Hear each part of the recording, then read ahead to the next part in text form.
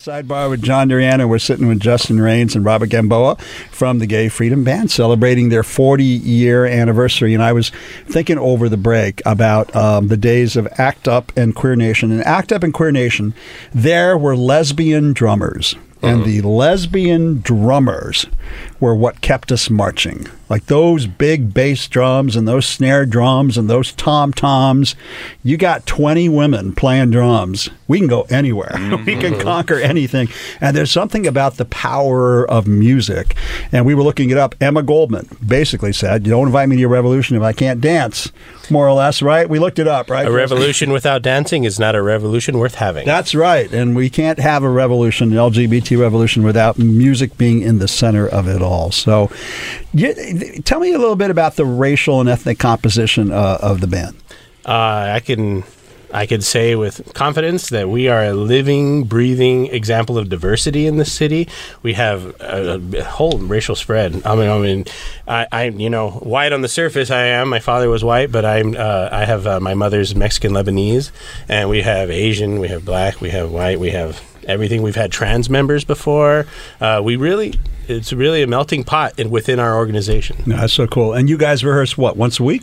Once a week on Tuesday nights from 7:30 to 9:30 at the First Congregational Church of Los Angeles. That's in Koreatown. I know. It's where the Gay Men's Chorus sings as well. Mm-hmm. That's really amazing. And so I think for a lot of LGBT people, if you're not athletic, and by the way, we're having, gay Olympians in the second half of the show. But if you're not a gay Olympian or you're not a lesbian tennis player, one of the two, often in high school, we end up, this is going to sound so stereotypical, but I'm just going to say it. A lot of us end up in drama, in drama, music, in Glee Club, and in band. That's where we end up, and that's where we learn our early lessons about trying to fit in. Yeah. I mean, is that the experience of most people in the band? Are they one-time band players in high school or college? Yeah, absolutely. A lot of them came from that world, and that is their first. That's, I guess, their first introduction to like that family element, I guess, so to speak. You have your friends and your family to rely on, and as a young gay person, I'm sure that when you're afraid to come out, that is something that's very spiritual for you. You need that to grow and advance as an adult, even. Yeah. Robert, were you in a band in high school? Or? I was your stereotypical band nerd. You were? I believe it. I love it. Ever since 7th grade. In fact, I just realized that... this is in Texas, right? Yeah. You're a Latino from Texas. That I think is correct. I know your story, yeah. So 30 years I'll be playing the saxophone next year. Wow. That kind of makes me feel really old. Yeah, well, but we all do. That's one of the beautiful things about this particular band and other musical ensembles is that for a lot of people, there is no other place to go, right? So a lot of us felt like on the outside looking in, and even the band didn't come out necessarily when it was first formed in 1978. It was called the Great American Yankee Freedom Band intentionally. So the Great American Yankee had the big letters G-A-Y, right? Because a lot of the public appearances were not very gay friendly. And so, but over the years, the name has changed to now it's the Gay Freedom Band. And so many of the people come to us to find this sense of family because they, even in this day and age, don't know how to deal with their anxieties for being LGBTQ or whatever the case may be. And so we're able to create this space and this family for everyone. Right. Yeah. And I was told by one of the gentlemen who preceded me, Bill Masonheimer, that they called it the Great American Freedom Band so you could talk about it at work. You could be like, hey, you're going to go to Freedom Band rehearsal tonight? Oh, yeah, I'll see you there, right? And have a way to do it safely. I love how you were hiding in plain sight. Yes. Great American Yankee, G-A-Y. And it was on the bass drum, G-A-Y. And so most people, when they see Great American Yankee and they see this band coming, they were like, oh, that's wonderful. And like the ladies would be clapping, and then they would go by with the bass drum with what the acronym actually meant, G-A-Y, and they were just like, what? And they just like stopped clapping. And there are people in the band who had told them that they didn't think they would make it to the end of the parade without, being accosted, some of them. Wow. Well, yeah. Thank God times have changed. The thing about a band is that no one instrument can stick out above the rest, right? I mean, you tell that to my trumpet players. Yeah, there you go. I was going to say the piccolos. Oh, my God. It doesn't sound great. It doesn't sound. How many pieces are in the band? Oh, man. So, right now, I guess at this concert we have 71. Wow, that's huge. It is. Well, considering when I first started in 2012, there were about 12 active members in the band. 12 active members, and it took a very aggressive recruiting campaign to, like, you know, I took a lot of me begging people, hey, are you going to come to rehearsal tonight? Are you going to come to rehearsal tonight? That eventually it grew. Like in the past 6 years, I guess it's gone up, I don't know, 500%. Yeah, one of the big breaks we had was a community band in Pasadena actually folded, and so Justin just happened to be there at the right time in the right place, and they all the ones that still wanted to play came in. You're a band predator. You're looking for collapsing bands falling apart in Southern California. We take in everybody. We take them all. I love that. I know you've got a concert coming up this weekend. Why don't you tell our listeners what's coming up? So this Sunday on the 21st at 3:30 p.m. at the First Congregational Church of Los Angeles will be our 40th anniversary concert. Woo-hoo! We have special guests. We have guest conductors coming from around the world. We have Jadine Louie, who's coming to us from New York, and she's originally from San Francisco. We have Dean McDowell coming to us from the Palm Springs Band. We have predecessors of mine, Jody Gladstone and Bill Masonheimer, who are also going to be conducting, because the way I looked at it when I programmed this concert, it's not my band. You know what I mean? I'm new here, so I wanted people to have the history. And so that's the first half of the concert is going to be all history. And it's at 3:30. All are welcome. There's a suggested $10 donation at the door, you know, wink, wink, but you can give us whatever you want. Other guests we have as well. We have a soloist, a wonderful tenor soloist for the piece The Nine. Oh my God. It's going to be earth-shattering for some people. Donald Perry, phenomenal singer. And we also have the West Coast Singers joining us. Oh, that's great. Yeah. That's the LGBT, is it LGBT right. choral group, right? I believe they started as part of our group in the 83, and they branched off in 83. Wow, that's amazing. Robert, are you playing this weekend? I am. I'll be playing baritone saxophone. Oh, wow. That is so cool. Yep. Well, you guys, I got to tell you, here in LGBT Los Angeles, we are very proud of you. 40 years is nothing to wink at. It's really hard. Very few organizations in this city that have that longevity. The MCC churches, of course, Gay Men's Chorus of Los Angeles, the Los Angeles Gay and Lesbian Center, and the Gay Freedom Band. You're all turning over 40. I can hardly wait for your golden anniversary coming up soon. Yeah. Don't even get me started. This one was a nightmare to plan. All right. Hope you all join them for their concert this weekend at the First Congregational Church. You are listening to Sidebar with John Duran on Out Now Radio on your HD radio and radio.com. Worried about letting someone else pick out the perfect avocado for your perfect impress them on the third date guacamole? Well, good thing Instacart shoppers are as picky as you are. They find ripe avocados like it's their guac on the line. They are milk expiration date detectives. They bag eggs like the 12 precious pieces of cargo they are. So let Instacart shoppers overthink your groceries so that you can overthink what you'll wear on that third date. Download the Instacart app to get free delivery on your first 3 orders while supplies last. Minimum $10 per order. Additional terms apply. Welcome back, gang. You're listening to Sidebar with John Duran here on Out Now Radio on your HD radio or radio.com. And we are broadcasting in Los Angeles, San Francisco, San Diego, Las Vegas, Sacramento, and our newest edition, the people in Phoenix. And people in Phoenix and people in Las Vegas, it's election day in 3 weeks, man. We need you people to vote. I live in liberal West Hollywood. My member of Congress is Adam Schiff. You couldn't get any finer member of Congress. And my U.S. senators are Dianne Feinstein and Kamala Harris. And I feel completely protected as an LGBT person. But Las Vegas, Nevada, man, we need you all. We need you all. Flip that Dean Heller seat to Jackie Rosen. And people in Arizona, you actually have the opportunity to elect the first bisexual member of the U.S. Senate, Kyrsten Sinema. Yep, you heard me, gang. That's why we're focusing on bisexuality at the top of the next hour. Kyrsten Sinema, member of Congress, openly bisexual. She is running for U.S. Senate. You know, we've got Tammy Baldwin as an out lesbian U.S. Senator in the state of Wisconsin. And if Kyrsten Sinema prevails, we'll have an open lesbian and open bisexual in the United States Senate, which is going to help us move that Employment Non-Discrimination Act along, even in the darkest days of Trumpism. And that's what it's all about. Baby steps, baby steps, baby steps. And speaking of babies, guess what I did today, kids? I was part of the launch of the baby Trump balloon over the City of Angels. Yes, I was. I was so happy.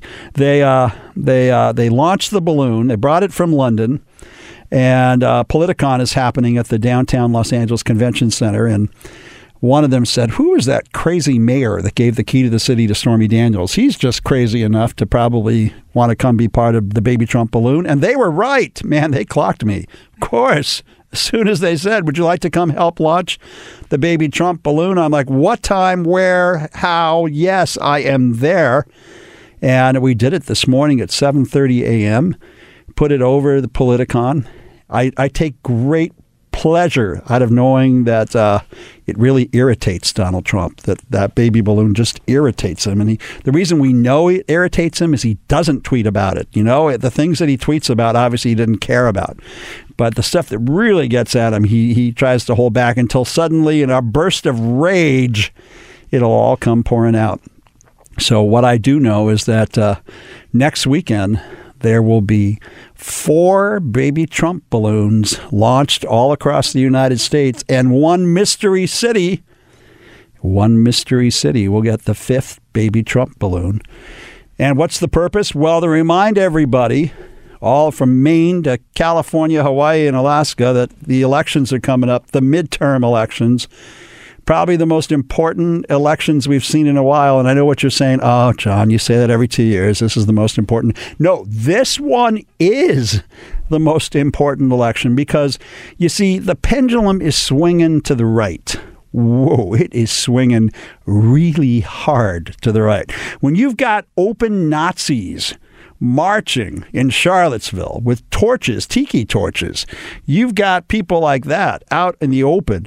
When you've got Justice Kavanaugh joining the Supreme Court as the 5th conservative justice, openly declaring war not only on women, but on abortion rights and LGBT rights, and being defiant about it. I mean, would you trust, compared to Justice Kennedy, would you trust Justice Kavanaugh with your future? No, of course not.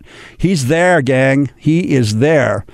And it appears that Chief Justice John Roberts just wrote a memo that was released to the country saying we are supposed to be above partisan labels, which to me is a cue that the Chief Justice knows now he is the moderate swing vote in the center of the court. If he occupies that center seat like Justice Anthony Kennedy did, he could become one of the most powerful players in the United States, deciding between the 4 on the left and the 4 on the right. But don't count on Justice Kavanaugh and Squiggy and Googie and all the other frat boys to protect you. What will the election mean? Well, here's what it means.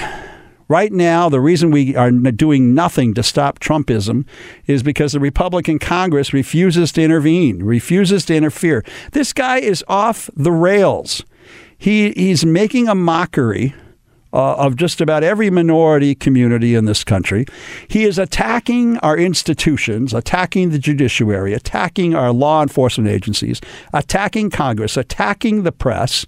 He is probably, in my mind, mentally ill and extremely unstable and unhealthy. And the fate of the world lies in his hands on everything from global warming to Middle East peace to the fate of the world economy. And he is a lunatic. He is a stark, raving lunatic. And the only thing to keep him in check are the checks and the balances that the founders put into place when they wrote the Constitution.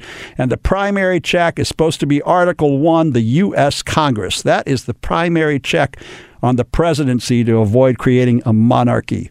And the Republican Congress, they've completely abdicated their responsibility. Why? It's one of their guys, which is ridiculous. Because we've got to remember, when Bill Clinton was in the White House, the Democrats controlled the Congress. They kept him in check on just about everything.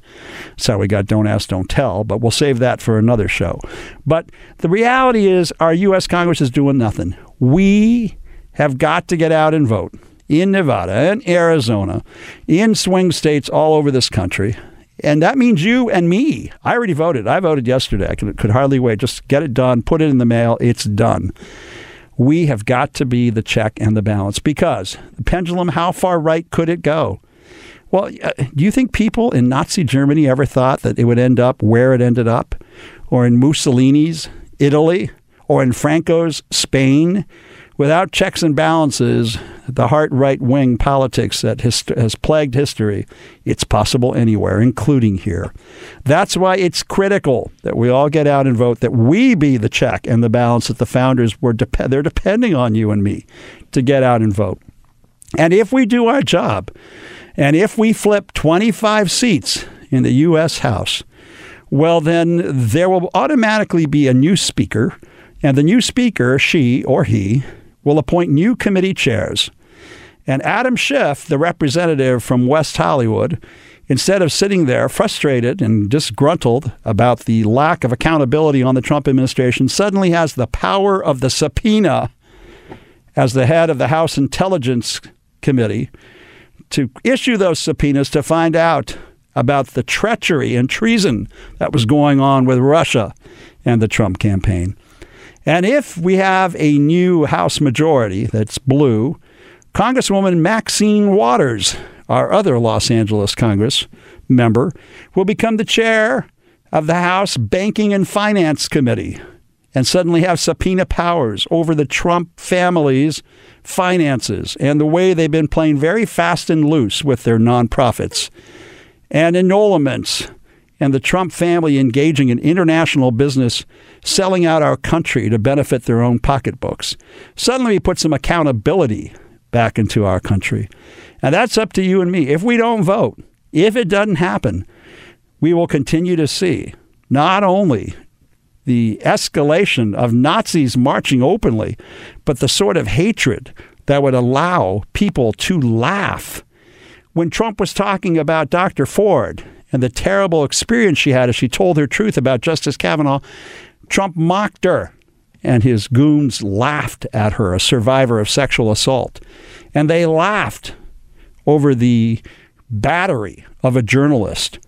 These people are so spellbound by this lunatic, they'll laugh at anything, and they've got to be held accountable in checks and balances. Election day, right after Halloween, put away your mascara, put away your kinky boots, and you're voting the next week. Don't forget. You're listening to Sidebar with John Duran. I'm Sandra, and I'm just the professional your small business was looking for. But you didn't hire me because you didn't use LinkedIn Jobs. LinkedIn has professionals you can't find anywhere else, including those who aren't actively looking for a new job, but might be open to the perfect role, like me. In a given month, over 70% of LinkedIn users don't visit other leading job sites. So if you're not looking on LinkedIn, you'll miss out on great candidates like Sandra. Start hiring professionals like a professional. Post your free job on linkedin.com/recommend today. Welcome back, gang. You're listening to Sidebar with John Duran. And the producers always remind me, you got to tell them who you are. All right, okay. I'll tell you. So I'm long-term, almost 40 years of LGBT activism and LGBT civil rights lawyer and mayor of West Hollywood for almost 20 years and doing a little bit of this and a little bit of that. I've been around a while, guys. And we're broadcasting today in L.A., San Francisco, San Diego, Las Vegas, Sacramento, and Phoenix. And I told you before the break that we were going to be putting the B in LGBT today, and we are joined this afternoon by Ian Lawrence Torino, a leader at AMBI. I assume that's American Bi. AMBI? It stands for many different things, but we generally just say it's short for I Am Bi. And we're also joined by Talia Squires, who is the editor of Bi.org. Yes. Large website. Welcome to you both. So, all right. So I was reading. I did my Wikipedia. Uh-oh. I did my Wikipedia on bisexuality. Even though I've been doing this a long time, I thought I better look up and see what's here. And I am aware that there is discrimination against bisexual people, not just from the greater population, but even within the LGBT community, there's some forms of discrimination that you guys just need to pick a side, or you're just confused, or blah blah blah. You don't exist, or you're tourists. You're tourists. Oh. Yes. I mean, tell me a little bit about some of that. What that feels like. I mean, I think that there's a perception that bi people are indecisive, like you said, are promiscuous, are incapable of picking a side, or being monogamous, or being faithful, and that perception exists in the straight and the queer communities a lot of the time. And I think that there's kind of a very dismissive attitude towards bi people, that we just aren't at like the same stage of enlightenment as everyone who came out as completely gay or completely lesbian. We're still figuring it out, which is, of course, inaccurate. So. Yeah. And I mean, let's just flush this out, because we've got two 10-minute segments. So let's flush this out a little bit. So there is sexual orientation, meaning how you are probably, not only born with, but then environmentally how you construct your sexual orientation. But there's also sexual identity that may or may not be consistent with your orientation. And then there's sexual behavior. Yes. You could actually be gay, lesbian, bi, or trans and have no sex at all and still have an orientation or an identity. Tell me, let's talk about that a bit. How did you, let's start with you, Ian, since you're closest to me at the moment. When did you, or how did, I feel like I'm on my weird show. When did you first decide you were bi? That's not right. Tell me about the coming out process, coming out as bi. Well, looking back, of course, I didn't have the words for it at the time, but I realized I was bi around 5 or 6 years old. I was looking at a National Geographic in kindergarten, and there were pictures of naked people. And I remember thinking, I like both of these. And at 5? At 5 or 6, yeah. You were an early bloomer. I don't know. I might have noticed the elephant in the background. I don't think I would have noticed it. I mean, I didn't really know what one did. And I remember thinking, I can't wait till I'm 12 so I can have sex, because I thought that's what adults who were 12 did. But that was my earliest memory of something saying, I'm probably bi. Wow. Although, like I said, I didn't have a word for it. a lot of gay men and lesbians, too. Yeah. Early on as children, they have a sense. Yeah. And that was actually the 70s, before AIDS. And it was a lot more. I mean, my parents are I would say they're conservative, but they're not wild and crazy people. But I remember, like, things being more open and free in a way. And I even remember, like, my babysitters teaching me disco, and I couldn't wait till, like, I could go out to the clubs when I was all grown up. And it was kind of when AIDS kicked in that that big message came back, like, the worst thing you could possibly be is gay. And that, for me, told me, like, I better push that side of me down. That can't, and because there was no sort of bi role model anyways, I thought, well, I like girls, so maybe I'm imagining it. Like, it's very confusing being in that in-between place when there's no clear role models or guides or anyone to look up to, let alone, late 70s, early 80s. Talia, what about you? Tell me about when you... well, unlike Ian, I was a very late bloomer. 2 weeks ago. Yeah, I'm learning a lot.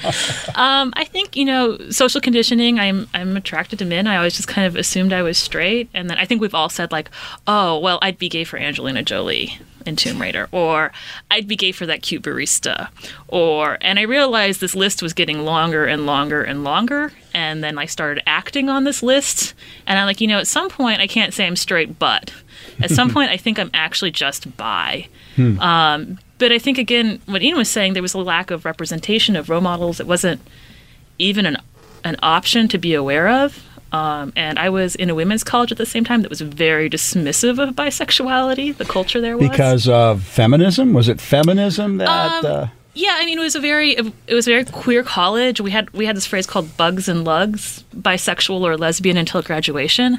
And oh dear! I know. I also really like the phrase. It's a hard one for me to take issue with, but I think that it very much reflected this idea that you're just dabbling in this queer space, that you don't really belong, that you're a dilettante. Right. And so yeah, it took me a little while. Like, I'm not just a dilettante. Like, I can like men and women, and that's okay, and that's fine. And I remind gay men, because I'm what they call the gold star gay, meaning I've never had sex with a woman. Just it just never happened. But I have a lot of gay male friends who have had sex with with women, at whatever age and for whatever reason. But now their behavior is 100% gay, and they see their orientation, identity, and behavior all in one category, even though they didn't really dabble, but they I guess, experimented. Mm-hmm. So because one has sex with somebody of the opposite gender in the LGBT community doesn't necessarily even mean you're bi. Right? I mean, would these guys that have maybe I'm wrong. I mean, we like to leave that to the individual to decide on their own. If you're starting to do sex research and try to figure out what's going on, identity may or may not be 100% accurate. For instance, Elisa Diamond is a famous researcher on sexual orientation, and she's done some studies in Utah. She's at the University of Utah, and she found that a quarter of gay or lesbian identified college students had straight sex in the last year. So there's some blurry lines there.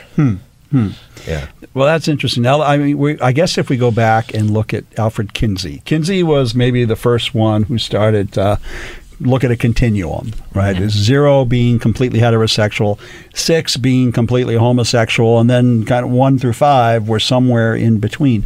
Is that the first with scientific recognition of bisexuality, or does something predate that? Well, I mean, the word bisexuality itself came in the 1890s because they first came with the word homosexual because they thought there was somehow this inversion of straightness, but then they kept finding all these people that didn't fit that model either, so they had to come up with a word to account for people whose attractions weren't limited to one sex.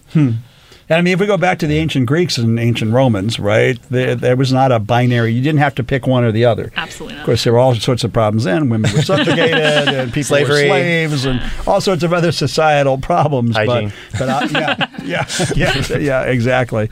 So that's really interesting to me. Talia, you run this website. Mm-hmm. What are the... we're going to have to cut to commercial break in about 30 seconds, but maybe when we come back, you can tell me about the website and people who visit it and what they post about. Mm-hmm. Because I'm guessing a lot of our listeners are primarily lesbian and gay and not as many bi or trans, and I'm guessing they're learning as I'm learning as we're doing this. So we'll do that when we get back from commercial, gang. You're listening to Out Now Radio. John Duran with Sidebar on HD Radio and radio.com.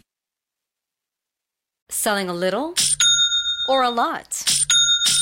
Shopify helps you do your thing, however you cha-ching. Shopify is the global commerce platform that helps you sell at every stage of your business. From the launch your online shop stage, to the first real-life store stage, all the way to the did we just hit 1 million orders stage. Shopify's here to help you grow. Whether you're selling scented soap or offering outdoor outfits, Shopify helps you sell everywhere. From their all-in-one e-commerce platform to their in-person POS system, wherever and whatever you're selling, Shopify's got you covered. Shopify helps you turn browsers into buyers with the internet's best converting checkout. 15% better on average compared to other leading commerce platforms. And sell more with less effort thanks to Shopify Magic, your AI-powered all-star. Shopify powers 10% of all e-commerce in the U.S. And Shopify is the global force behind Allbirds, Rothy's, and Brooklinen, and millions of other entrepreneurs of every size across 175 countries. Plus, Shopify's award-winning 24/7 help is there to support your success every step of the way. Because businesses that grow with Shopify. Sign up for a $1 per month trial period at shopify.com/Odyssey Podcast, all lowercase. Go to shopify.com/Odyssey Podcast now to grow your business, no matter what stage you're in. Shopify.com/Odyssey Podcast. Sidebar with John Duran, and we are focusing on bisexuality. And right before the break, I told Talia I want to hear a little bit about her website, because I think that's where we get a lot of probably current issues for bisexuals. So Talia? Yeah, I mean, I was so excited to start working on this project a few years ago, and my kind of quick spiel is, it used to be when I was younger and Googling bisexual, you'd get a lot of porn. Almost exclusively. Huge amounts of porn. And now if you Google bisexual, you actually find an informative website called bi.org. Which is yours. Which is mine. And it's really exciting to beat the porn a little bit. Not that porn's not great, but time and place. It's got its time and place. Yeah, time and place. Just, when you're trying to find out who you are, it's nice to have other visibility. We were talking during the break that bisexual men and bisexual women sometimes end up here differently. Mm-hmm. That for a lot of bisexual men, they first possibly identify as gay men and then gravitate over to bisexual male. And women, the same path, different path, or what's it like? I mean, I think for women, it's the societal perception of being bi as a woman is that it's sexy or it's cute, it's more socially acceptable, so a lot more women are out as bi. I think there's a greater acceptance of sexual fluidity in women. I mean, so the problem is that if you come out as a woman as bi, the first question some lovely gentleman at the bar will ask you is for a threesome, inevitably. And it's always two girls and a guy. They're never asking for another guy to join. That's right, they're not. Yeah. And so, but there are a lot more women out as bi. And that's been perpetuated in the bi porn, by the way. It has been, Every man's fantasy is to have two women. Yes. Yeah. I don't know what he plans to do once he gets there, but he's excited. Yeah, that is amazing. Now, you brought up Angelina Jolie. She's actually a very high-profile bisexual in this country. I was hoping Brad Pitt was, too, but I was disappointed. There are rumors. Let's just leave it at that. Ian, don't get my heart going. Oh, my God. And there's some fairly solid rumors. We'll leave it at that. Sorry, no libel. Wow, no libel. It's all rumor, kids. All rumor, alleged. All rumor. Wow. That is amazing. So let's talk a bit about the issues around, I mean, is there advocacy or issues at the Ambi, am I saying it right? I am bi. So we go both ways, Ambi or Ambi. Of course you do. So actually, there are various activist groups, and as I was telling you also during the break, there's kind of like we both have a background that's kind of a mess of a bunch of different organizations that do different things under different hats. But Ambi's specific purpose is to have it be a place where bi people can belong, have affirmation, and kind of just ground themselves in their bisexuality and be happy about it and feel good about it and make it part of their lives. Because we don't really have a lot of spaces for that. Pretty much all bi groups, and I actually have been researching this internationally, they're like, okay, you're bi, now you are fighting for social justice, now you do all these political things, which is important. But a lot of people are still figuring out, like, well, how do I live this? What do I do? What do I tell people? Who am I dating? How do I make this work? So we're the place where we try to make bi people like come together in our oasis and be strong and happy, and then be able to do other kind of advocacies and stuff like that. And I'm guessing the website is a great place for that community to gather. It is. We have an amazing online community, both on Ambi and on bi.org, and our bi.org Facebook page has 1.3 million something like that followers now. Yeah. And it's just the response we've gotten has been incredible, and it's really exciting too because it's a very young group of people who are interacting with us. Like, it gives me a lot of hope and excitement. Yeah, the site's amazing. I actually started it on my couch in 2012, and then I remember, like, oh, I have to do this Facebook thing. And when we first got like 100 followers, I was so excited. And now when we go to LGBT conferences, people know who it is. They don't know who the people behind it are, but they've heard of it. Everyone kind of knows about it. It's really exciting. And the dream was to try to reach kids, when they are teens, even preteens, that they see an affirming message about bisexuality before they get sort of the hate, in a sense, or get told, oh, no, you really have to be gay or lesbian. So they see something positive, that sometimes it's even funny or makes jokes, that it's just somehow there and it's normalized and it's okay. And that's, again, where that's sort of the common thread between Ambi and bi.org, or actually we're still under the banner of bisexual.org. We're changing early next year, new year, new website. But just that idea that it's not about, like, necessarily, I mean, yes, there are all these different social issues, but we want people to have a place to feel good and feel happy and feel that they belong, and model kind of the way we want bisexuality to be seen and be felt in the world. I have a friend. She's a very strong-willed lesbian feminist who almost feels angry about bisexual women. And to me, it's completely irrational. It's irrational that anybody who's been the victim of discrimination would then want to discriminate. What is it, do you think, that's at the core of that within the LGBT community? I mean, we could talk about this for a few hours. I think there's a lot of things. Counsel your next guest. I think one of the things that happened is when the LGBT rights movement started, there was this narrative of you have no choice. You're born this way, and therefore you deserve rights and you deserve equality. And bisexuality really complicates that conversation because you're still born bi, or you're still hardwired in some way to be bi-ish. But people ask, like, well, why don't you just choose to be something? Why don't you just choose a team? Right. And if you can choose a team, you don't deserve the same respect in a way. And I think there's a generational divide around that. People who experience different degrees of discrimination throughout their lives. I think you really see different acceptance towards bisexuality as well. It kind of correlates with that. And what about the notion of pansexuality? Tell me what does that mean? Because I heard that, and my first boyfriend was Peter Pan at Disneyland. Okay, there you go. Story last week, but that's not what it's about, I'm sure. That can be a touchy topic depending on who you're talking to. I like to go with the angle that you can use more than one identity label, and it's all good, and we're all happy, and we all belong together. They come from kind of political backgrounds that are different. I mean, as we talked about earlier, bisexuality is actually a term that comes from the 1890s, and it kind of at its core, at least the original meaning was basically saying, like, in a sense, people with bodily configurations with whom you could possibly make babies, and you could say, okay, this is like an evolutionary thing, and people who don't.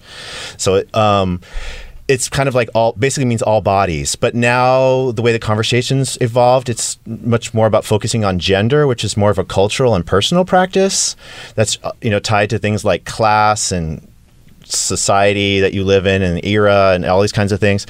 And pan in a sense means all genders. So for me, it's, is it 6 or half a dozen? In the end, they mean the same thing. Do you think bisexuals have a greater deal of sensitivity and compassion? I mean, I don't want to say like the two-spirited Native Americans, but obviously if you're able to relate to both women and men, because I want to get us outside of the talk about sex, because obviously bi people are not just about sex relations, or intimate relations. There's so much more. I mean, I don't know because I'm not bi. I'm just gay. But I have to say for me that like I have a lot of an unusual proportion of male and female friends. In that, like, they're about equal. My closest friends fall on both. And I think that is partially because I am bi, because I can't rule people out of the best friend zone because we could potentially, like, mash up genitals. Because that's everyone. So, sorry, was that too graphic? No, that is not on one of the 13 words forbidden on this station. But it's made me kind of reevaluate, okay, what is a platonic friendship? What is romantic friendship? What is this whole idea of friend zoning or whatever? And be really comfortable with the idea that I have very, very close male and female friends and that are completely platonic and wonderful relationships. You too, Ian? Yeah, and also I think for me, what was kind of an eye-opener too is the idea that sexuality is not just about people you actually have full-blown sex with. It's kind of who you can bond with, where you feel that closeness to. Yeah. And for me, it's just the gender isn't this hard divide. It doesn't really matter. It's just who the person is. That's really interesting to me. I got to tell you, I came out at a time in the 70s. I guess I'm that old. I came out in the 70s, and we had two very separate worlds. Gay men in the bathhouses and the bars, and lesbian women organizing around the ERA. And bi was just starting to be talked about, but normally it was the whole idea of, if I say I'm bi, I at least have a little bit of safety or security as I'm exploring my sexuality. But now it almost feels like you start to say I am bi, you got to put up a shield for a different set of reasons from different parts of the community. Yeah, you get hostility from different people that, like Talia said, want you to pick a side. I think people bring their own personal pain and narratives in there, kind of giving up on the idea of the white picket fence and the heteronormative life. And they somehow see us as trying to have both. But at least how I live my bi life, there's nothing white picket fence and heteronormative about it. Like it kind of blows away the boundaries and opens the doors, and it's not about anything safe. Okay, now I'm curious, but I'll have to ask. We're almost out of time. We're almost out of time on that.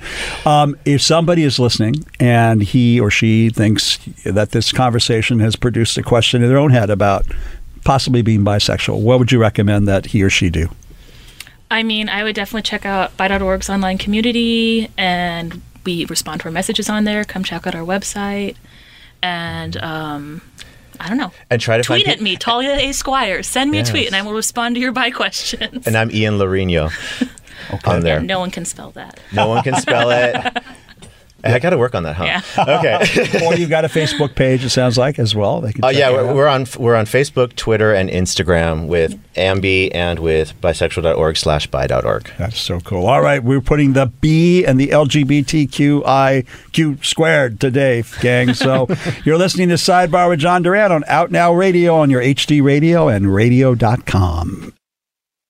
This episode is brought to you by Progressive Insurance. Whether you love true crime or comedy, celebrity interviews or news, you call the shots on what's in your podcast queue. And guess what?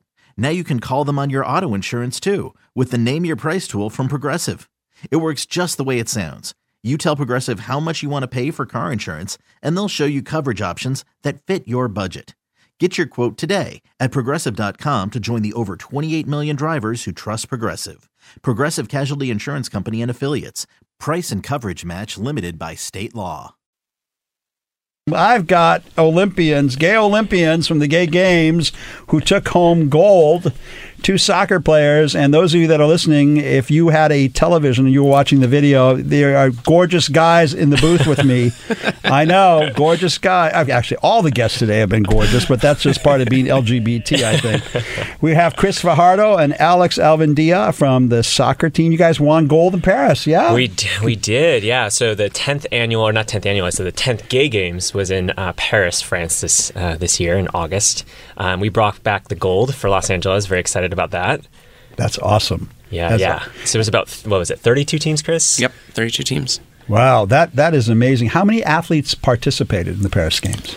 Oh, 10,000 athletes? I think it was over 10,000. Yeah, and I mean, over basically all the sports you would see at the, quote, straight Olympics, you would see pretty much at the Gay Games, which used to be called the Gay Olympics until they got sued by the actual Olympics. They did. And actually, It was a friend of mine, Dr. Thomas Waddell, who lived down in San Diego, who started the Gay Olympics back in the 70s. He got sued by the International Olympic Committee for taking the appropriation of the word Olympics, and that's when it got changed to the Games. Mm-hmm. Sadly, we lost him in the AIDS epidemic, but obviously the Games have gone on and continued on. That's been a fantastic legacy, obviously. Who did you play for the final game? Manchester. Oh my God. Manchester, England. Oh my God. Los Angeles beat Manchester, England. That's right. Amazing. I want to talk a little bit about the mythology, because you know what? I think if there's ever a myth about LGBT people out there, it's that we can't play sports, that we're not good at sports, that we're not good at anything that requires athleticism. And that's just false. It's not true. Absolutely. Absolutely. Did you play in high school or college, Alex? Tell me about that. I mean, I think Chris and I have both been playing since, for me, I've been playing since I was 4. Actually, same age. Yeah. So it's interesting. I mean, I wasn't out at 4, so I don't know about you, Chris. I can't speak for you, but depends on who you ask. Yeah, right. Maybe mom knew better. Yeah, I mean, it's a stereotype that I think that gay athletes always have to struggle with, is that you're constantly having to fight, not just on the field, on the pitch, but also just the perception of what it means to be an athlete and to also be LGBT identifying. Is that, we're seen as being delicate, especially men. It's you have to rectify, you have to kind of reconcile this very masculine version of being a man versus athleticism, and gay doesn't really fit in there. Right. And so being a gay athlete is really kind of breaking down those barriers and those walls between what it means to be gay and an athlete, and kind of merge these identities that for a long time have always been very, very separate, and especially in American culture. Right. Chris, where were you raised? You were raised here in Los Angeles? Or? No, I'm from the San Francisco Bay Area. And you were playing in high school or grade school? I played through high school, went to college at UC Santa Cruz, played club soccer there. And then when I lived out of the country for a year. When I came back, I found our sister club, which is the San Francisco Spikes. So I played with them for about 7-8 years before I moved to LA and joined the West Hollywood Soccer Club. Wow, very, very cool. When I think about famous LGBT athletes, I think of Billie Bean for baseball, and Billie Jean King for tennis, Martina Navratilova for tennis. Greg Louganis. Louganis, a very good friend of mine. Oh, good idea. I'm going to have him come on a show. That's a great idea. Actually, just saw him yesterday. So. Oh, cool. Yeah, he's at the LA 84 Summit talking about LGBT sports. Wow, very, very cool. There's actually an organization, isn't there, that advocates for LGBT athletes, isn't there? There's a number of different organizations. You Can Play is one of them that has a lot of different athletes, professional athletes that are part of it. And the whole idea is that if you can play, you should play. And so, I'm actually on the regional board for it. It's an amazing organization. The Trevor Project, is about advocacy and definitely talks about sports as well.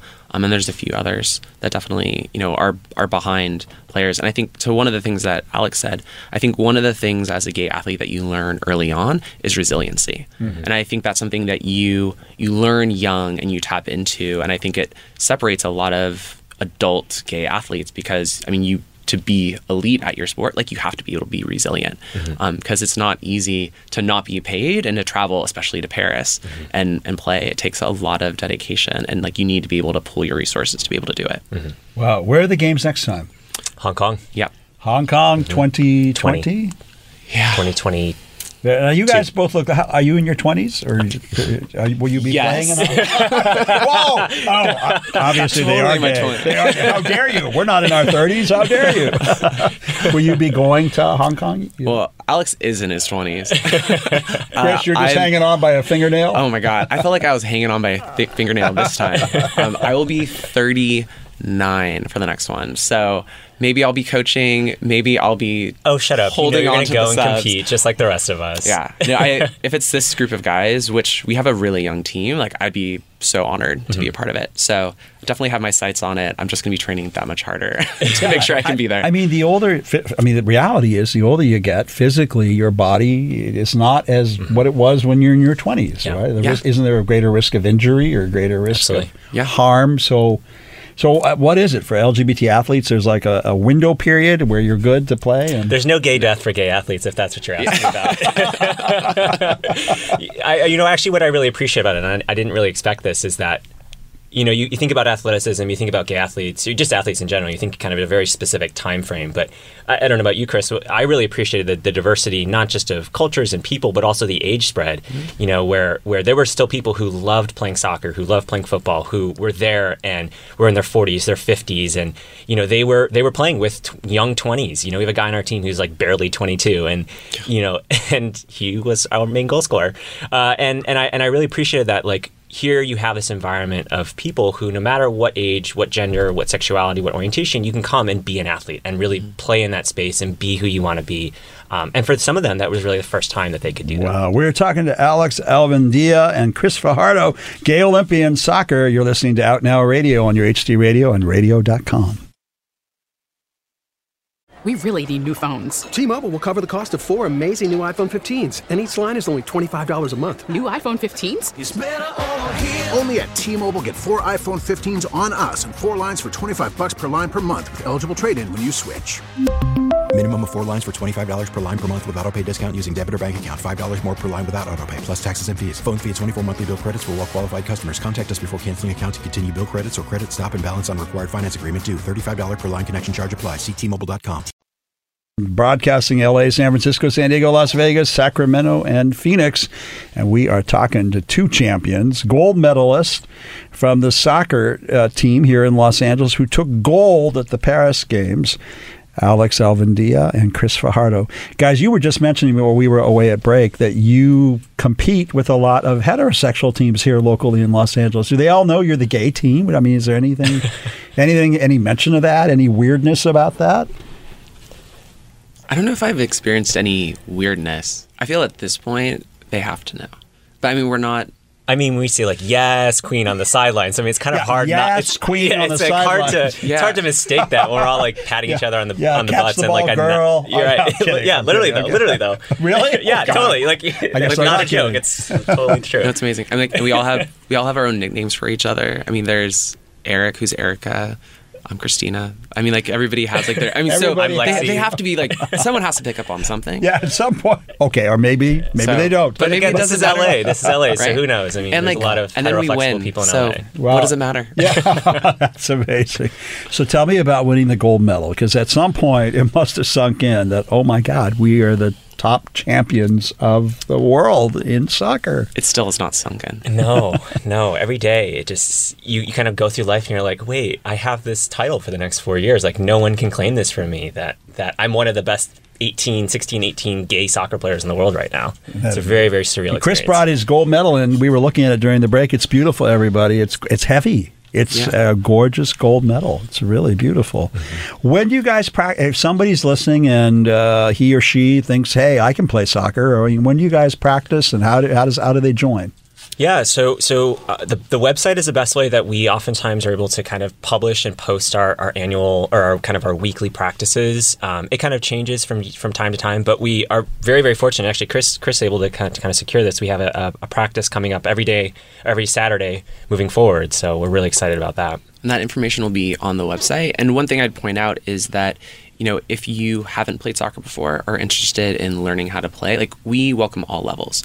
And so like we can, find a spot for you, have you work with one of the players that, has been playing for a long time. So, we're totally open to anybody who's interested. And there's all kinds of other sports too, right? I mean, there's dodgeball and there's volleyball and all these LGBT teams in just about every sport imaginable, right? Yeah, Right. yeah. So, I mean, we engage with a lot of different teams that are in LA. So we are definitely focused on the soccer piece, but there's Lambda basketball, Lava, which is volleyball, like all of our sister teams and sister sports, like we're engaging with all the time. And there's actually a tournament that we put on every Labor Day.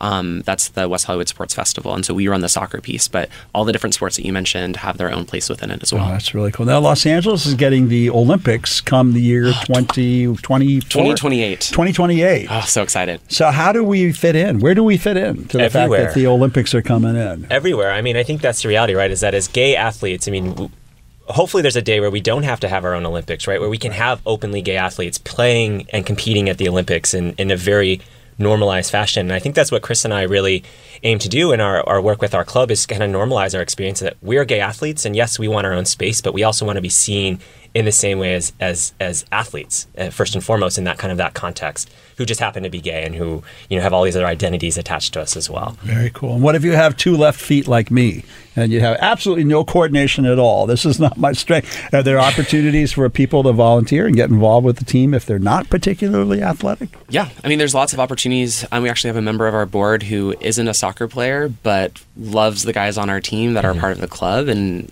helps us find space. Like he helps us, do stuff on the administrative end. So I'd say, if you aren't coordinated but want to learn how to play, like there's definitely a space for you for that. If you're interested in just being a fan and coming out to, our actual games or coming out to socials, like we would love for you to do that. And that fundraisers, like, and that information's on the website. And then we're always looking for supporters, like right now, and always, like we've paid our way to go to Paris. We do, I think, 5 different domestic tournaments a year, and all of those costs are on the players. And so, if there's anybody who is interested in supporting, we'd love that. And that, again, that information to donate would be on the website as well. Very, very cool. What's the name of the website? WeHoSC.org. WeHo Soccer Club, SC, WeHo. WeHoSC.org. Got it. Very, very, very cool. Well, I mean, I got to tell you, it is a pleasure to have you both here. Congratulations on winning the gold medal. Thank you for helping break down the myths around LGBT people not being athletic, although I seem to reinforce that myth. I can lift weights. That's this muscle I have. There's a sport at the Gay Games for that. It's just so for maybe show. you go for that. Yes, I can compete in the weightlifting category. Great. That's awesome. Well, we have less than 2 minutes, gang, and I promised Fred and Jason that I would promote Halloweeny 13 before the end of the show. Halloweeny 13 next Friday, October the 26th. Get your tickets. 2,000. Yes, 2,000 gay men and their friends. I got to say, last year I noticed about 10%, 20% lesbian, so the women are getting into Halloween too. But come on, let's face it, this is a holy day of obligation in the LGBT community, Halloween. And next week's show will be all about All Hallows Eve. And why will it be all about All Hallows Eve? Because if you know your LGBT history, then you know the witches they burned at the stake and the warlocks that they drowned in the ponds, those were our people. Anybody that was different, anybody that was same-sex identified in terms of attraction, automatically got the label witch or warlock, something satanic, something evil, something to be despised. And Halloween night is our night to claim that back, honor it, claim our history. And you know what? Who doesn't like to get dressed up in heels and makeup and a wig and go out onto Santa Monica Boulevard? It is our holiest of nights, Halloween Eve, and West Hollywood, Santa Monica Boulevard, Halloween night. 400,000 people, and yours truly, John Duran, I get to crown the king or queen of the carnival, and they haven't even told me who it's going to be, but I am looking forward to that. So next Friday, we will have our Halloween show, and I have some surprises for you all for Halloween. So until then, stay tuned to Out Now Radio on your HD radio and radio.com, and we'll see you all next week